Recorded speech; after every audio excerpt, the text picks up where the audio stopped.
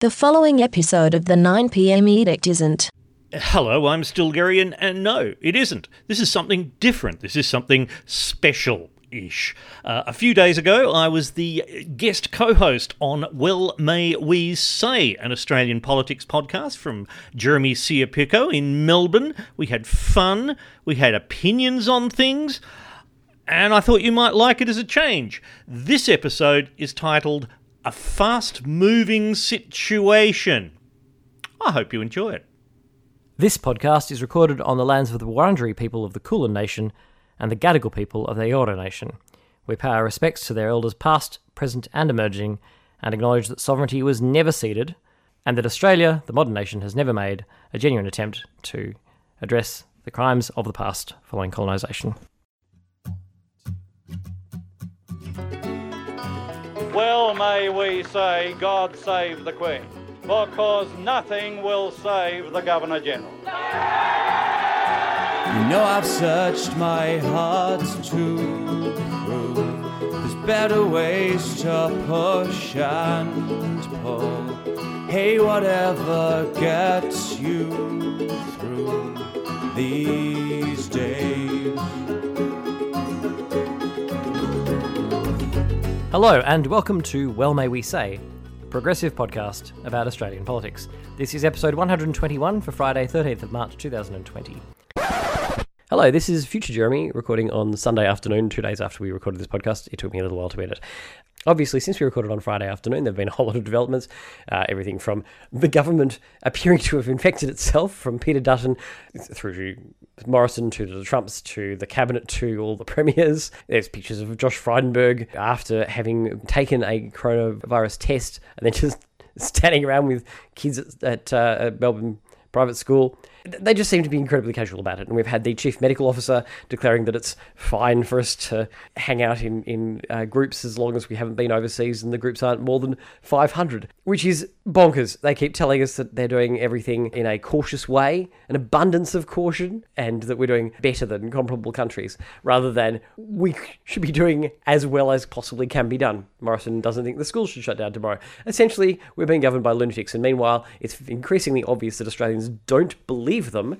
All you need to do to check that theory is to go to a supermarket right now, because apart from, the occasional Brussels sprouts and fennel and what did Denise just find? Palm olive soap for men, like the random items that have been left behind. But otherwise, those shelves are bare. And there's also footage you can see on Twitter right now of pretty much a full-on brawl at a Woolworths this afternoon, but it's similar everywhere. It's going to be remarkable seeing how this comes back, because it's clear that we have an incompetent government that doesn't have any intention of following best practice and flattening the curve, but simply of leaving everything to the last minute. And Morrison out there saying, we're going to develop these measures as time goes on, rather than developing the best ones, the most cautious ones right now.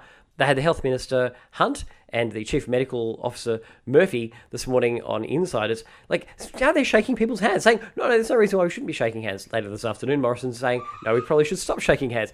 Why on earth was that not obvious this morning? Anyway, the rest of the podcast goes into quite some detail as we have a genuine discussion about where things were on Friday, which is otherwise still pertinent. But I figured that it was necessary to have a quick drop-in update so that this isn't completely out of date. But then again, I better upload this pretty quickly, because I suspect later this evening, even this update mid-Sunday afternoon will be out of date. So, up we go. I'm Jeremy Sear, and each week I'll be joined by a different guest host to help me discuss what's just been happening in the country, what's likely to happen, and hopefully what we can do about it. Tonight's guest host is Stilgarian. Hello. Welcome back. Welcome for the first time, Stilgarian. It is for the first time, yes, Jeremy. Good to be here. So where would people know you most from, other than @Stilgarian on Twitter, and a unique name that nobody will have forgotten after seeing the first time? Yeah, Still for short is just fine for people who get into conversations like this. I'm known mostly for writing for the tech media, and in particular ZDNet, and I write a lot about the cybers. Cybercrime, cyber policy, cyber espionage, cyber security, privacy policy, government internet policy, and all that sort of thing. And I also have a podcast which no one should ever listen to called The 9pm Edict, which is that extremely rare genre, namely a white middle-aged man complaining about things. Yeah, that's anyway, let's talk about something. I thought that's a much underserved market, obviously. No, you can never have too many of those. They're important, and I think everybody enjoys, middle-aged white men talking about stuff. So, as two middle-aged white men who anticipate talking about politics in a podcast that you're listening to right now, I touched on the disastrous situation the world faces in relation to the coronavirus last week, but weirdly enough, it didn't get resolved in the time between then and now, and seems to be getting worse. So I guess we have to go back to it because this is being recorded on Friday afternoon. Mm-hmm. We had the Prime Minister last night announcing what he intends to do about it, and then I believe this morning he was saying, but that's fine unless you're actually symptomatic. Feel free to go to the footy on the weekend. And then I think this afternoon he's come out and said that large gatherings should be shut down, but not until after the weekend for some reason. Yes, we're seeing a very strange iteration of the messages as we go along. And some people would say, software developers would say, that's a good thing. You're debugging it in production, though. But that's how you would hope, software developers would hope that you can take, when a problem has already been solved by another developer, or, for example, in this case, analogously, another nation, perhaps you could adapt that a bit faster because you can see what's happened in the other project ahead of time rather than going through the same slow development cycle and reinventing the wheel each time. Well, in an ideal world with intelligent and educated people, that sort of thing would be done. Yes, I agree. But at least we do now have, as many nations have done, banned large events, or at least highly recommended. No, we haven't. We've said we will on Monday. Now, yes. It depends, Jeremy. Are you a wearer of tinfoil hats? No. All right. Then the reason given at the press conference was that, according to the chief medical officer, a couple of days like that is not going to be critical. It's that we need to ramp up these defences. Sorry. Who is the chief medical officer, and what exactly did they say, rather than being paraphrased through Scott Morrison? Because I find it difficult to believe that any kind of competent medical professional, particularly given that they know that the coronavirus, a big part of it is that it is quite contagious while people are asymptomatic, and that you don't find out until later that, oh, wait a minute, there were a lot more people who were already infected by the time they showed symptoms. They had already spread it further. So, at this point, the cat is clearly out of the bag. Why would you allow those events to go ahead? Why is it not an immediate? No, they're shut down now. Well, using my privilege as a middle-aged white man, I would like to speculate, based on, I should say, I have a couple of good friends who work in epidemiology of infectious diseases and are privy to some of the data modelling. So yep. They don't reveal the details. They're very good government employees, but we discuss the broad principles. And the thing is here, pretty much everyone, for some value of everyone, they're talking about what, the majority of people, 70% or 25% of people will eventually get it at some point in the next years. So The strategy is really to delay any sudden spikes, because sudden spikes of infection will overwhelm emergency rooms and so on. But if they can deal with that spread out over 6 months, that's fine. It's terrible. Nothing's really going to change much in terms of morbidity, getting the disease. Well, there's a huge difference, because if you're doing it with a flat curve over that time period, so the medical system can deal with it, and you don't have the situation like in Italy where they've been overwhelmed and they have to triage and basically go, sorry, we're full up, less likely to make it, so no.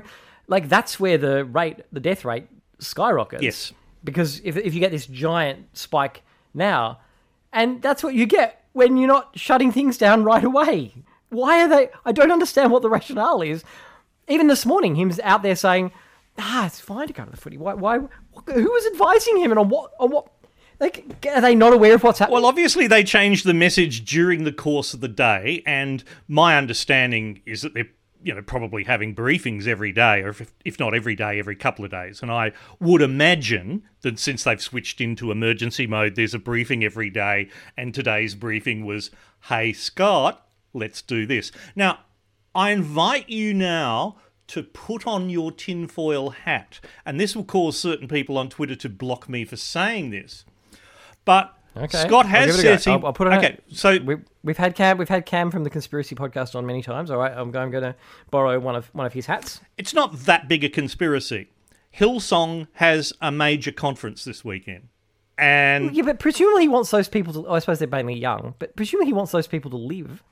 I know that there's a big ACL sending people out to lobby, knock on people's doors things this Australian weekend. Christian Lobby thing. Is that the same thing, maybe? I don't know. Anyway, this is a big thing called... I got the email. I get the ACL emails telling me to, give them money and that they're going to save us all from those. Because they were campaigning for truth, Sturgeon. For truth. That costs a lot of money. Well, they've got a campaign against the corrupt left-wing atheist satanic media. So, anyway, sorry, yes, the hat. The Hillsong, you think it's for the Hillsong? Well, immediately that Scott Morrison said that it would start Monday, people on the social media started speculating about this event at Hillsong Norwest up in the Castle Hill region of Sydney. Big, very big up there. And also that the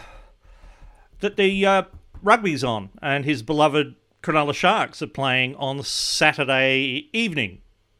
And he wants to go to that. All of their supporters to die. Like, this is what I don't get about the way that the right wing have dealt with. Like, the Trump thing in America is this prime example of it, where they've tried to minimize it. They've tried to pretend that it's a Democrat conspiracy. Well, everything's a Democrat conspiracy. But the problem is, so their voters skew older. Yes. Their voters are more vulnerable, and they're like, the Biden and Sanders are cancelling their rallies, and Trump's being like, no, we're going to have ours. They're encouraging their people to go out and spread it. They're going to kill their own supporters. Long term, yes. And long term in this case is actually before that first Tuesday in November, which Trump seems to find very important. Melbourne Cup Day. I don't quite get why they're not... And particularly now that they're using it as an excuse for the surplus thing. Like, there's no reason for this government to minimise at this point. In fact, surely their political interest right now is in amping it up, making it... This is, a once-in-a-century thing, as Frydenberg was trying to put it, and that's why... and I'm going to play a bit of the Frydenberg surplus stuff in a minute, because although surplus is an idiotic thing, the interview he had with Lee Sales the other day, where he's trying to... explain how, when he was saying to everybody last year, no, there's nothing that could possibly affect this. It's definitely going to happen. And then it isn't happening. He's like, yes, but we couldn't anticipate the things that are going to happen. And you're like, we were telling you that there are things that you can't anticipate that's going to happen because that's what the passage of time means. The famous unknown unknowns. You with me on this? The famous Donald Rumsfeld thing. There are known knowns and unknown knowns. Well, actually, they're not unknown knowns. Known unknowns, I thought they were. No, there are known unknowns and unknown unknowns. So known unknowns are things that you don't know how they'll play out, but you know at least that they're a possibility. You know the parameters of them. Yeah. So you know that the Taliban might attack, but when is an unknown unknown? Okay. Whereas an unknown unknown are the black swan events that they just come. That you didn't know that was even a possibility, let alone that could happen. Yeah. So an unknown unknown is the lizards rising out of the sewers and strangling all children under the age of 10. That's an unknown unknown, except now I know it because I've said it. This rabbit hole is terrible. Yeah, before we go down this rabbit hole, we'll come back to Frydenberg and his nonsense in a minute, but I would have thought that politically it's in the Conservatives' interests at the moment to ramp it up and to... treat it with the utmost seriousness, particularly now that they've gone, we're going to spend $20 billion on it. So I don't understand why they would be... Their messaging is all over the place. Well, nothing new there. To be like, it's an once-in-a-century thing. Yeah, we've got to deal with it. We've got to spend all this money, the surplus to go. We've got to... it's very serious. But we can wait till Monday. Do what you like over the weekend. I'm sure the virus will just take the weekend off. The other possibility, which is less tinfoil, is that it's Friday afternoon, and if you want to tell people on a Friday afternoon their events on the weekend are cancelled, that doesn't give them much time to contact people and apologise and cancel and things. Although, given the way you're frowning, I'm not convinced myself. You just say, this is a thing we highly recommend, and then leave everyone it to is people, aware of it. And leave it up to people to make their choice. Well, no, and did you see the Paul Cupp? So Paul Cupp, I think he's like the political reporter for The Guardian. Yes. And you saw his idiotic thing on Twitter where he was like, well, I don't understand why people have, surely you can just leave it up to people's choice as to whether they go or not. I don't know why it's anybody else's business other than people who attend. And you're like, because you spread the virus. Yes. Those people then go out and spread it further. Like, they spread it to people who weren't at the match, the people who didn't go to the whatever the public event is. It spreads further. For every person that transmits it at that event, that's another vector that goes into the community. It harms all of us. Absolutely. And that is, well, that's a pretty common misconception about how this works. And all the data modelling has to take this sort of thing into account. Now, New South Wales Health, or Health New South Wales, I believe we say these days, yesterday they started talking about how there might be up to maybe 8,000 to 12,000 deaths in New South Wales over the course of the infection, which could be, a year or something. So that comes back to we need to reduce that peak. At least a year until we get a vaccine or anything. It depends whether you ask Donald Trump or a vaccine research person. Yeah, so in the same room, when Donald Trump is saying, oh, yeah, it could be just a couple of months, and then the person down the end of the desk who is competent in the field saying, no, it'll be at least a year. So I'm listening to that guy. Yeah, and you plan for worst case scenarios in this, right? Well, I would, but I'm not Scott Morrison. Yes. So it's going to be a thing, and it's going to be bad. The idea that this will be something over relatively quickly is just wrong. No. And it seems to me that governments, not just here but around the world, are trying to stretch out actually having to tell people how bad things are going to get so they don't get frightened, or in Trump's case, so he doesn't look bad, or whatever it might be. I mean, Iran had that problem. Well, because if you took the people off that ship, I mean, it would increase his numbers. Yes. It'd be terrible. Well, it's much better to leave them on the ship infecting each other. There's evidence out today, as we record this on the Friday, that Trump actually didn't want the tests rolling out, and he made this order in January. So again, the numbers didn't come up. Now, and he was lying and saying that everybody who wants one. If that is true, then he is directly complicit in people's deaths. Oh, but for many more things, like all of the parts of the CDC, they wound down. But then, I mean, our government wound down big parts of the CSIRO as well that had previously worked on this sort of stuff.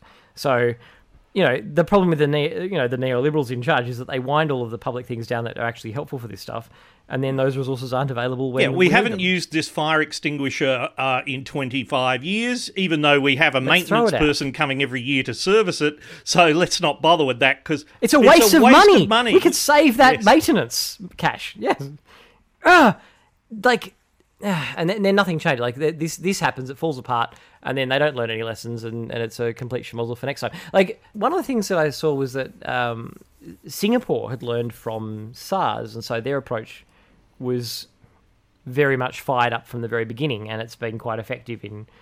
They've had a very different experience to other countries in the region. And also some African countries, like Senegal, is because they had Ebola right next door. They are, in African terms, right next door. And they have been incredibly effective at testing people. Yeah, it's like there are things that human beings can do. It's not inevitable that we are going to have the devastating outcome that we're going to have. It's going to be a direct function of the attitude that the idiot... I will say, it is from the right-wing political economic philosophy that this is why this is happening. It's partly because of incompetent politicians who just are worried about the optics of everything rather than being cautious and saving lives. But the other part is that their very actions in running down public resources and services that are specifically for things like this is the crunch point where that really hurts us all. And they really do need to be... this is the point where the public needs to be like, okay, coronavirus is going to be a huge problem. A lot of people are going to die, and it's going to be anybody who's like, well, I guess I'm a young person, it's probably not going to hit me too much. Like, that's a really sociopathic way of looking at things. Like that asshat in the newspaper yesterday. Which asshat was that? Oh, he describes himself as a property technology entrepreneur. And he's an asshat. I know. It's shock, isn't it? But he'd been at some event in Hong Kong recently, came back to Sydney, got tested, found he had coronavirus, and his whole thing is, look, I'm going to be fine, so everyone should just cut the hysteria. Yeah, and the people I spread it to who then will die, oh, well, they're not me. No. I mean, have they considered being me? Me? Well, that's just I mean, as long as I'm okay. Yeah. Dear. What I was going to say is that, like, where this virus is going to be deadly, but it's not going to be... I mean, there are viruses that are worse. Yes. This is going to spread very far and cause harm to people in certain groups more than others, but it's going to spread. And part of the reason it's going to spread is because it's so effective at... the transmission seems to be very effective, and the onset of symptoms seems to be slow enough that people have spread it a long way before they realise they're sick. Yeah, it's a lovely bit of kit, the coronavirus. Yeah, but the world could look at this as a warning, and the West could look at it like, you know, all of us in Australia and people in the US, people who are looking at the system for failing them here, who are like, oh, well, at least the odds are reasonably good that I'll survive it. But the next one you might not. The next one might be 60, 70% morbidity. Like, this is the point where we should be looking at the countries that are doing a good job and going, it is not good enough to be doing this shit after the event. It is not good enough to be saying, it's not good enough for Scott Morrison today to be saying, go out there and, you know, if you feel okay, you know, Well, that's... just go to a crowd, be in a crowd, that's fine. Like, how is he not competent enough to know that that's a dumb idea today? You know it. I know it. We're not experts in the subject. Any doctor can tell you that. Anyone who from any of the countries who've been experienced can tell this. How is it that he's like, wait till after the weekend? It's just mind-blowing. And people are going to vote for him, and they're the same people who are going to... Well, this is the Australian way, Jeremy. It's the Australian way. Yeah, talking of, we've got the package. So his package, some bits are decent ideas, like the telehealth stuff. And but other things, like the really vital one about not spreading it is surely you need sick leave for people. Not give them a payment to stay home that's a fraction of what they'd earn, or because he's planning on setting out, I think it's $40 a day, and now they're going to, instead of, they were about to cancel the sickness benefit entirely. Yes. So they're going to delay that a little bit now. But 40, like, that is not enough that it will be, it's still a financial penalty for people staying home, which means that people who are close to the wire, which a lot of young people are, people who are doing these casual jobs, you can say, well, we don't want to give them sick leave. I mean, they should have been... in the way that we couldn't anticipate it when we did our budget, they should have anticipated it and saved that tiny fraction of their casual loading for a sick day.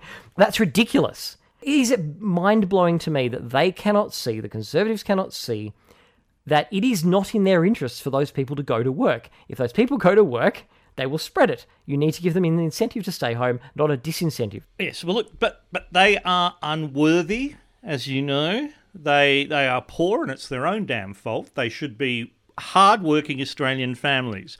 And I note, of course, that hard-working Australian families are who this package is aimed at, except an awful lot of the money goes to the employers of those hard-working Australian families. That's madness, isn't it? Like just giving businesses money to do what? Like, make their staff come to work and spread it? Businesses complain. Businesses have lobby groups. Look, there's great stuff. The fact that the $750 just cash to do what you want with is going out to all of the Centrelink recipients pretty much, and so on, and families. Of course, for people who are self-employed and don't have employees, such as myself, I don't get a cent, but whatever. I'm kind of used to not being a hard-working Australian family and therefore not counting. But there are lots of people who are going to have to start, who do the gig economy stuff, who are going to lose their work. And they're screwed. And then you see people like Uber, and I don't want to pick on Uber in particular because there are a lot of awful companies, not just Uber, who are saying, and perhaps quite rightly, if they have drivers test positive, then they'll have to be taken off. Now, that's probably a good thing, but then what happens? No, it isn't, because it means they won't get tested. It means that drivers will simply mask the symptoms and refuse Absolutely, to get tested. because they've got to pay the rent too. This is pretty basic stuff. Yep. You could do what Italy did, which is have a moratorium on mortgages and rent. I don't know if they did rent. They should do mortgages and rent. Yeah, so who's paying for that? The government? I guess so. Or do they just tell... Well, the banks just don't get the money in. And then what about the people who are the property owners renting out to Muggins Me? Do they have the government paying? Anyway, this is not important. No, frankly, they could just go with that for a bit. If they're not having to pay a mortgage, then they can go with that. To hell with the scumlord investors. Property investors are scum. They're ruining. They're making housing unaffordable for the rest of us. Not a huge amount of sympathy. This is class war, Jeremy. This is class warfare. It is, but it's the other way down. Like them ruining our lives. Look, if the Libs really want the people at the bottom of the pile to do something as part of the class war back at them by, for example, spreading the disease, then by all means, make those people go to work, make them... And tell you what, the other one that struck me that has, I don't think the government's really looked at all, but this seems to be a really fundamental one, is the food industry. Like, how can anyone right now go out, go to a restaurant, go to a fast food place, go to any place, knowing what we know about the underpayment and the wage theft, and we know that the people who are working in those places are on low salaries and don't get sick leave, those people are going to be going to work. Those people are going to be spreading the virus. Sure. How can any sane person at this point go and buy food? And it seems to me that the only way that you could be comfortable going and buying food right now is for restaurants to be putting up big signs in the front saying, we are paying our staff to stay home if they are in any way sick. The onus is on, and if you don't see something like that, if you're a local eatery or bakery or any kind of facility where they're preparing food, if they're not giving you some kind of over-the-top reassurance that they're making sure that sick staff are looked after and are at home, so not that they're forcing them home if they cough, in which case they'll just suppress it, but that they are bending over backwards to make sure their staff are looked after and encouraged to stay home and protected from staying home. If they don't do that, you shouldn't be eating there. You shouldn't be... You're taking your life in your hands to go there. We've already seen some serious messaging, and whether it's true or not, at obviously Chinese restaurants in Sydney early up a few weeks ago, with signs up saying, we disinfect every surface every day, we are clean, here's a photograph of our cleaning products cupboard. But, you would put up a sign like that, wouldn't you? If you've suddenly that's not the same as saying we make sure that our staff are incentivized to err on the side of caution if they're, if they've got a vague sniffle. And it's not that they come to us and then we send them home without pay, because that means they will cover it up, but that they are encouraged to, if they're even vaguely sniffly, they will get their shift paid. We make sure that happens. Otherwise, there'll be sick people at work and they'll be spreading it. Did you see that I think it was in China, I think an ABC correspondent was showing this, was that when they were having the food delivered, I think it was KFC of all things, which I think the joke being made was, if you're concerned about your health, it doesn't really matter what's on the outside. The contents of that package are the real problem. But anyway, so there's a... Ladies and gentlemen, I do distance myself from any negative comments about KFC and all other large corporate food operations that have big legal teams. No. But anyway, I'm simply saying that I don't think that it's an unorthodox point that KFC has dubious health benefits. Look, there are some issues connected with it. I think that's well established. I don't feel that I need to defend it. Now I'm defending it. Let's move on quickly. Anyway, my point is that they had the temperature readings of the person who prepared the food and the person who delivered the food, like, on the outside of the sealed package. I feel like that's a minimum sort of thing that you'd want at this point. Well, you do see restaurants, some restaurants have their latest health inspection report actually photocopied and stuck up on a wall near where you order too. With a fast-moving virus, that's probably not enough. Yeah, that's right. Well, hey, at our last inspection... The local council health inspector was here in October. None of us had coronavirus. Coronavirus-free since October, as far as the health inspector knew. Now with fewer rats. It's a plus. So it feels to me like the protection, the determination to sit with, as you were saying, the class attitude towards casual workers, and Christian Porter coming out and saying, no, I mean, they get a loading for this stuff. No, they didn't anticipate it any more than you did, and it doesn't really matter, because the point of it isn't, you can be a total asshole and not care about the lives of the people, the casual people who we're saying that you should pay sick leave to. The point about paying them sick leave is that then they don't spread it to you by going to work when they're sick. You can be entirely self-centered about it. You benefit from them not doing that, particularly in the food sector. If I may make a suggestion, Jeremy, you, me, everyone, we need to kind of probably get less worked up about the stupidity of all this, because this is going to go for another year and we're just going to be exhausted. Yes, I call it having a podcast.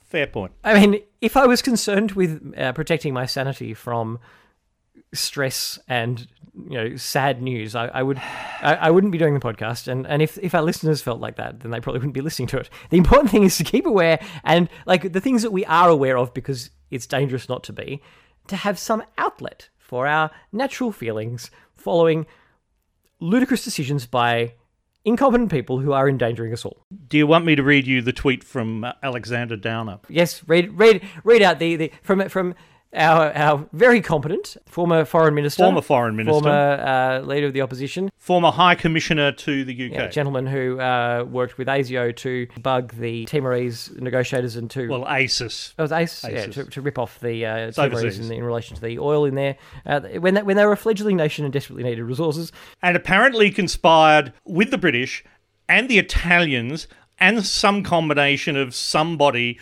to get George Papadopoulos drunk. Yes, the Trump people don't like Alexander Downer. They think he's like an agent for the Clintons. It's so mad. Like the most blue blood Tory you could imagine being an agent for the Democrats. Purely on the basis that Downer is somehow helped give money to the Clinton Foundation for their charitable works. When they had political power and on behalf of the government or something. Yeah, but that's fair enough. Anyway, this tweet is from the 10th, which is Tuesday. So far this year, 4,000 people have died from COVID-19, 92,000 from flu, 320,000 from HIV/AIDS, 256,000 from road accidents. Perspective! Yeah, but coronavirus is coming up on the inside very fast. Yes, and road accidents aren't contagious. Well, like when you have one, it can be contagious to the vehicles nearby. Yes. But no, and there's this assumption that we're not actually trying to do anything about those other things, when in fact quite a lot of effort is being put into those things. Yes. Look, if you're coming out here and saying that what Alexander Downer tweeted was stupid and has not aged well and was never going to... Well, I am proposing that as a working opinion. All right. Well, I'm not the person to be arguing that with, because no. Do you know what? I was thinking about this the other day. I think that high school debating is a plague. Right. As a person who went through high school debating and then became a lawyer on the strength of it. I'm sorry. Yeah, that's right. And he's aware of all the people in Parliament who started off doing the high school debating and all the lawyers who did that. I think it's a plague. It teaches people to argue things they don't believe in just for the devil's advocate thing. It trains people to be assholes. It's a terrible, terrible basis for anything. It doesn't teach reason. It teaches people to think that they're being reasonable when in fact they are just being sophists. Well, no, I am in furious agreement with you, because that is the plague upon both our houses. See what I did there, of Parliament. No, I got it. Because the debate, the battle, and you say this in Question Time, it's done as if none of it has any actual consequences, that it's not related to the real world outside the building. It's just a game. It's just a game, and everything is about how well I did against the other side, and the scorecard is the opinion poll, and everything is forever analysed through the lens of the eternal campaign. And I find myself falling for this. I try and look at, how's the government responding to the coronavirus, blah, blah, blah. But sure, I was looking at the Essential Report polling on Tuesday, Wednesday, and I was looking at how Morrison's ability to deal with events has gone up 2%, which is, of course, within the margin of error, blah, blah, blah. And then I think, why am I reading this? Why am I reading this? Well, because it makes no sense, and it sets your brain of like, I don't understand how that... Who is watching Morrison's performance and going, I've changed my mind about him. I think he's doing a good job. Who is concluding that, and how? Well, I don't think that anyone is. 2% variation is within the margin of error. And also, since the question was asked, not yet, at least in the poll, within the context of coronavirus, but just broadly, the usual fortnightly political polling, there's this assumption, correlation is not causation. Just because the Canberra Press Gallery has focused on this thing that the Prime Minister did, or that the Leader of the Opposition did, that therefore that is the thing that is affecting this next number, brackets, even though it's within the margin of error, and let's all froth and bubble about that and have a good old... I was about to say a word I shouldn't say. You've got to talk about something. Well, they could actually read some policy paper. I mean, this is the thing.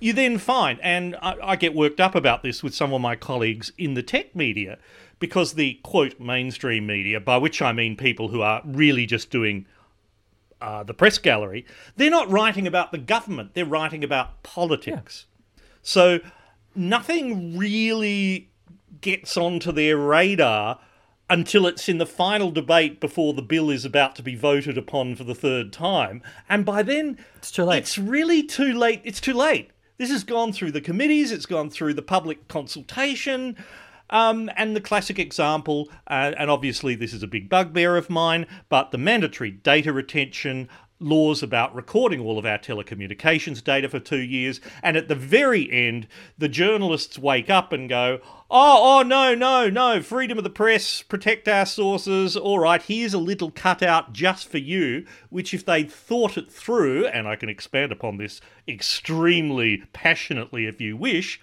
the cutout means nothing. Yeah. Well, it's same with the religious discrimination bill that's coming through at the moment. That's just sneaking its way through. There's increasing. There are people who don't like it, but it's still alive. It hasn't been killed, and part of that is that if you don't argue against, so like they need to look at the other side. If something progressive is being proposed, then there'll be a huge amount of media column inches to kill it very early on before it gets anywhere. But these horrible little nasty right-wing-like things just sort of sneak through until the final vote, which means that the opposition to them is not being organised. I think that's a bit cynical to say it's partisan in that way, because I think if the left-hand side of politics was in power at the moment, we could make exactly the same. Depends what you mean by left-hand. The other way around. Do you mean like the ALP? Yes, because they're fairly conservative. I want to bang my head on the table now. Can I do that? Why? I just everything is left versus right. Everything is Labor left enough. No. My point is that yes, that wasn't a go at you. That was a go at the universe. The universe fails to live up to my standards, Jeremy. Well, I'm mainly interested in them being able to get things that are harmful to people's liberties, like the religious discrimination stuff that harm vulnerable groups, don't progress, but they do, and the ALP is still giving it lip service and pretending that there's some merit to it, rather than it being the outrageous attack on LGBTI people that it clearly is and always was intended to be, and so it keeps bubbling along. Whereas if it's something like we need to increase New Start to a livable level, at least subsistence. Yeah, I mean, actually to say the poverty line would be nice. Yeah, then that gets killed very quickly. But that doesn't get very far because I think the left, as in the people who are advocating for better spending for the poor at the expense of the rich, are pushing uphill in the sense that, weirdly enough, there aren't all that many like lefty newspaper proprietors and media owners. Like, weirdly enough, money tends to control those things, and it's not in money's best interests to be sharing the benefits. So I don't think that it is an equal, both sides have the same power and influence, because one side is doing the interests of money, and therefore, money has that effect in certain. Money has a certain, energy about it. So I don't think it's an even fight. I don't think it's like... Whereas there's only so much you do by putting a twibbon on your Twitter account. Yes, well... Or signing a petition, or actually doing anything at all beyond what you can do from your own desk. As opposed to recording a podcast, which is really changing things. Which fixes all certainly, problems. Yeah, it moves things in the right direction, definitely.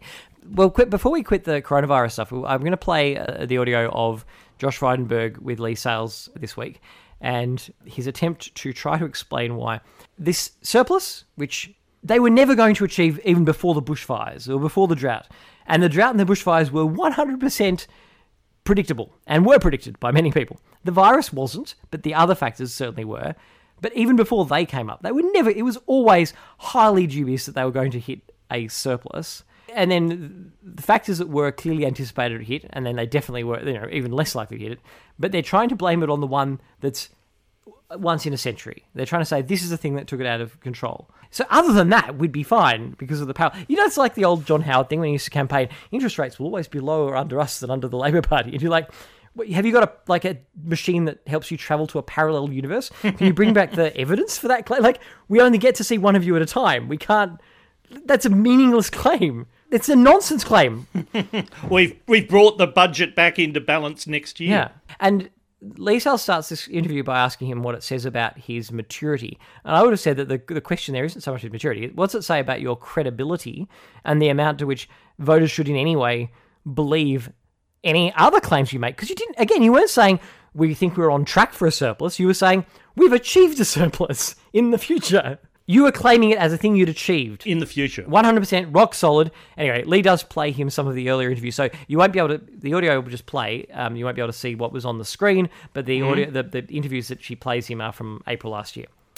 Last year, you were claiming credit for a surplus that you'd not yet delivered, saying the budget was back in black. You were warned at the time that global events could derail that prospect, which they now have. What does your premature rush to claim credit for a phantom surplus say about your political maturity and judgment? Well, we took the best possible advice and based on the forecasts at the time, and we have delivered a balanced budget. And as for a surplus, well, we've made it very clear, and the Prime Minister made that very clear today, and we've now taken these major spending decisions, and the surplus won't arrive in 1920 as a result of some of these circumstances we've seen. But Treasurer, you claimed credit for something that you hadn't yet delivered, and I'm just wondering why you did that when at the time you were warned that events could derail it, and they have. Well, we made our presentation based on the forecasts at the time, and clearly when it comes to the fires, the flood, the extended drought, and now the coronavirus, the economy has been hit by a number of external economic shocks that have been beyond our control. But when Treasurer, it comes to our response, we can control that. Sorry to interrupt you there. You say, these external shocks, you couldn't have seen them coming. Treasury budget papers did warn about this kind of thing. I want to play our audience something from around the time of the budget last year. But like any projection, your ability to deliver that $7 billion surplus is reliant on factors that are outside your control. It might not happen. No, it will happen, and it's the product of bringing the spending under control. There might be a collapse in China. There might be another terrible drought. You might have to write down the NBN. Things can happen that could prevent you actually achieving this. Well, this is not a wafer-thin surplus. This is a very significant surplus. You did know things could happen. Well, we maintained that those were the forecasts at the time. We were pretty conservative when it came to, for example, our commodity price assumptions. They're even tracking below today. The prices are above today what we actually forecast back then. But what we could not foresee, and what you couldn't foresee, and what the global economy could not foresee, was this one-in-a-century event, namely the spread of the coronavirus, which is putting the shutters up on the global economy. I'm reminded there of something Bernard Keane said once. He's a political editor of Crikey. He said that political journalism lives in the perpetual present, and politicians assume that what happened a year ago is forgotten. It's just about what is now. It's the 1984, the chocolate ration is up to 20 grams, even though it was 30 grams last week. I've actually called it a number of times the idea that we're governed by hallucinating goldfish. Goldfish for the fact that no one remembers anything from the past. But the hallucinating part is that we live in, to medicalise it, which is an awkward thing to do, but a kind of paranoid schizophrenia that everything is crime wave, even though crime is at a low historically and is forever trending downwards. That African gangs are taking over Melbourne and the poor are constantly doing bongs. That migrants simultaneously steal our jobs and are on the dole. And everyone goes along with it. And what that shows nicely is, and Lee Sales does this sometimes, but like all journalists... Nowhere near enough. That is actually going back down the memory hole, if you like, and saying, no, the reality you are trying to sell today is not real. It reminded me of the fact that there's always a tweet with Trump. Like there's always everything that Trump does there's a Trump tweet from like 4 years ago of him bashing Obama for the same thing, or flat out declaring that I think there was it SARS or was it there was something else that and he was basically saying if anybody gets sick from it that Obama should have to go out and hug them or something. Yes. There's always but. Look, I think you're right, and I think that's one of the great failures of the press gallery and the journalists. Like, they will look at the historical past, a generation ago. The ABC's got their podcast now about the dismissal. They'll look at stuff that's old, but they won't look at stuff within the lifetime of this politician and the things that this politician's done and said recently. What leads you here is really unusual, and it should be really common.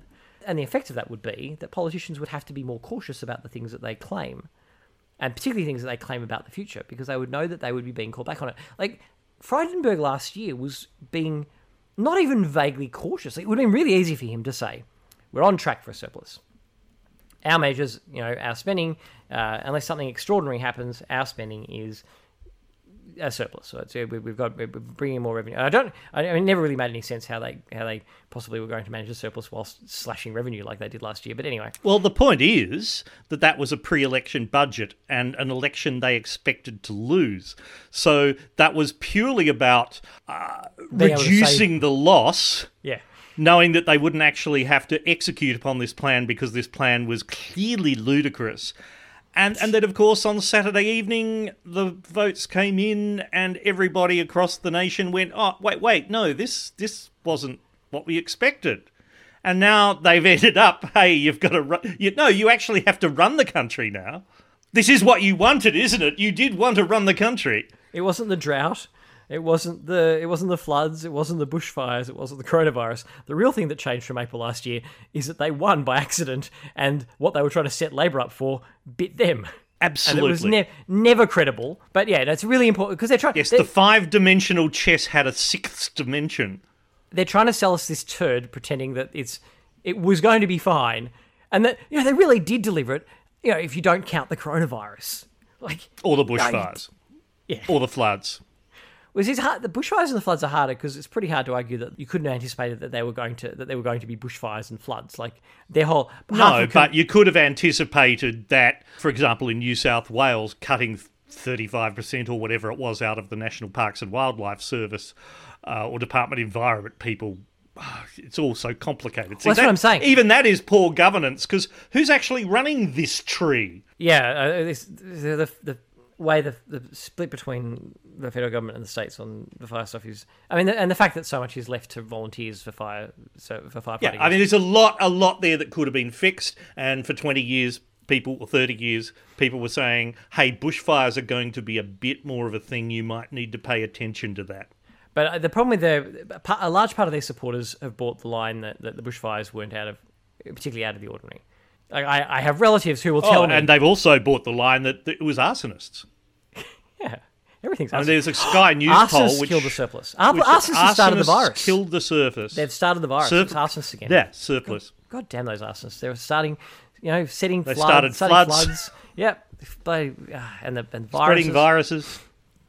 Arsonists. Always the arsonists. Anyway, no, my point is that the floods and the fires are things that part of their messaging is... Although Scott Morrison, when trying to make excuses for it, he's like, it's unprecedented. But the other half of the time, their party and the Nationals are saying, no, these are totally within range. Nothing's really changing. Don't worry about it. It's like their messaging is deliberately confusing because they're trying to pander to, people who think climate change is a left-wing conspiracy and people who are recognising that it exists, but would rather... Well, that works just fine because people will remember the stuff they agree with and reject the stuff they don't agree with. So it really doesn't matter if you just spray out a whole lot of inconsistent stuff. Well, no, it does. By some magic process, the bits stick to where they need to stick. Well, it seems to work for the Liberals, but it doesn't work for Labor because, of course, Labor was bitten when it was trying to have it both ways on Adani in the election. Yes. And people in Queensland didn't believe that they supported it, and people in Melbourne didn't believe that they opposed it because their messaging was quite contrary in both places. And because it was on a specific project, the people who were really opposed to it and the people who were really in favour of it remembered the wavering from the other side. They remembered the bit they didn't agree with stronger than the bit that they did agree with. Gee, there's a PhD in political science there for someone waiting to be done, isn't there? Why is that one that way round? Is it because Bill Shorten is such a dynamic and impressionist? I think it's because Adani is a very specific project, whereas the big project of the last couple of decades from the fossil fuel lobby has been to muddy the waters. And have you heard there's a podcast called Behind the Bastards? Have you heard Behind the Bastards? No. They basically go into the worst people in history as much as possible. But anyway, the most recent one was about the oil lobby, the big oil companies who knew from like 1959 that climate change was real, and the difference between the material that they were producing internally, which was actually really good science, setting out all the ways it was going to screw us all, and the external material which they were proposing to fudge it all, and the huge disconnect there. It was just so unbelievably shameless. So yeah, in relation to climate change, I suspect that the reason why that one, the Libs can get away with playing both sides a bit, is that it's a mess, and they've deliberately made it a mess. That makes sense. Although, really, they came into it with a mess, and a mess seems to be the modus operandi of Scott Morrison, Australia's greatest Prime Minister in all of history. It is astonishing to me that the Labor Party could possibly have a leader who is unable to get ahead of Scott bloody Morrison. It's just appalling. Mm-hmm. Future Jeremy here. There's a section here where, because people have been asking us what we thought of the Sarah Hanson-Young situation, as people who are reasonably sympathetic to the Greens political party, we then had a discussion about that situation involving Sarah Hanson-Young and the character reference she gave. But because it's a matter involving family violence, and the two people on the podcast this week are both men, I'm not hugely comfortable with us having had that discussion. We were coming at it from a position of trying to address the issue in a constructive way for victims of family violence, but I just think that it's too fraught an issue for us to be discussing with this particular balance of people. So I'm not going to upload that, and we're going to just move straight on to the farewells. Look, thank you for listening to the podcast. Thank you for subscribing. Thank you to our Patreon supporters for helping the podcast keep running, because there are costs involved in doing it. And thank you, Stigarian, for coming on. How can people find you on the Toots and on the... well, we've already said it, at the 9 p.m. edict on the podcast apps. Yes. And also at Stilgarian. On the Twitters and Stilgarian.com, which has links to my writing and stuff. The one useful thing about having a globally unique name is that if you spell it slightly wrong, Google will fix it for you. It's true, but it also means that you must never ever do anything that's going to come back to bite you, because that will sit on the Google results forever. Oh dear, yeah, I've already screwed that. We'll try and get you to come back when we've got some more sort of tech type issues to discuss too, because I think that'd be lovely. So thank you for coming back. Thank you to everybody My for pleasure. listening, and we will see you all next week. Bye.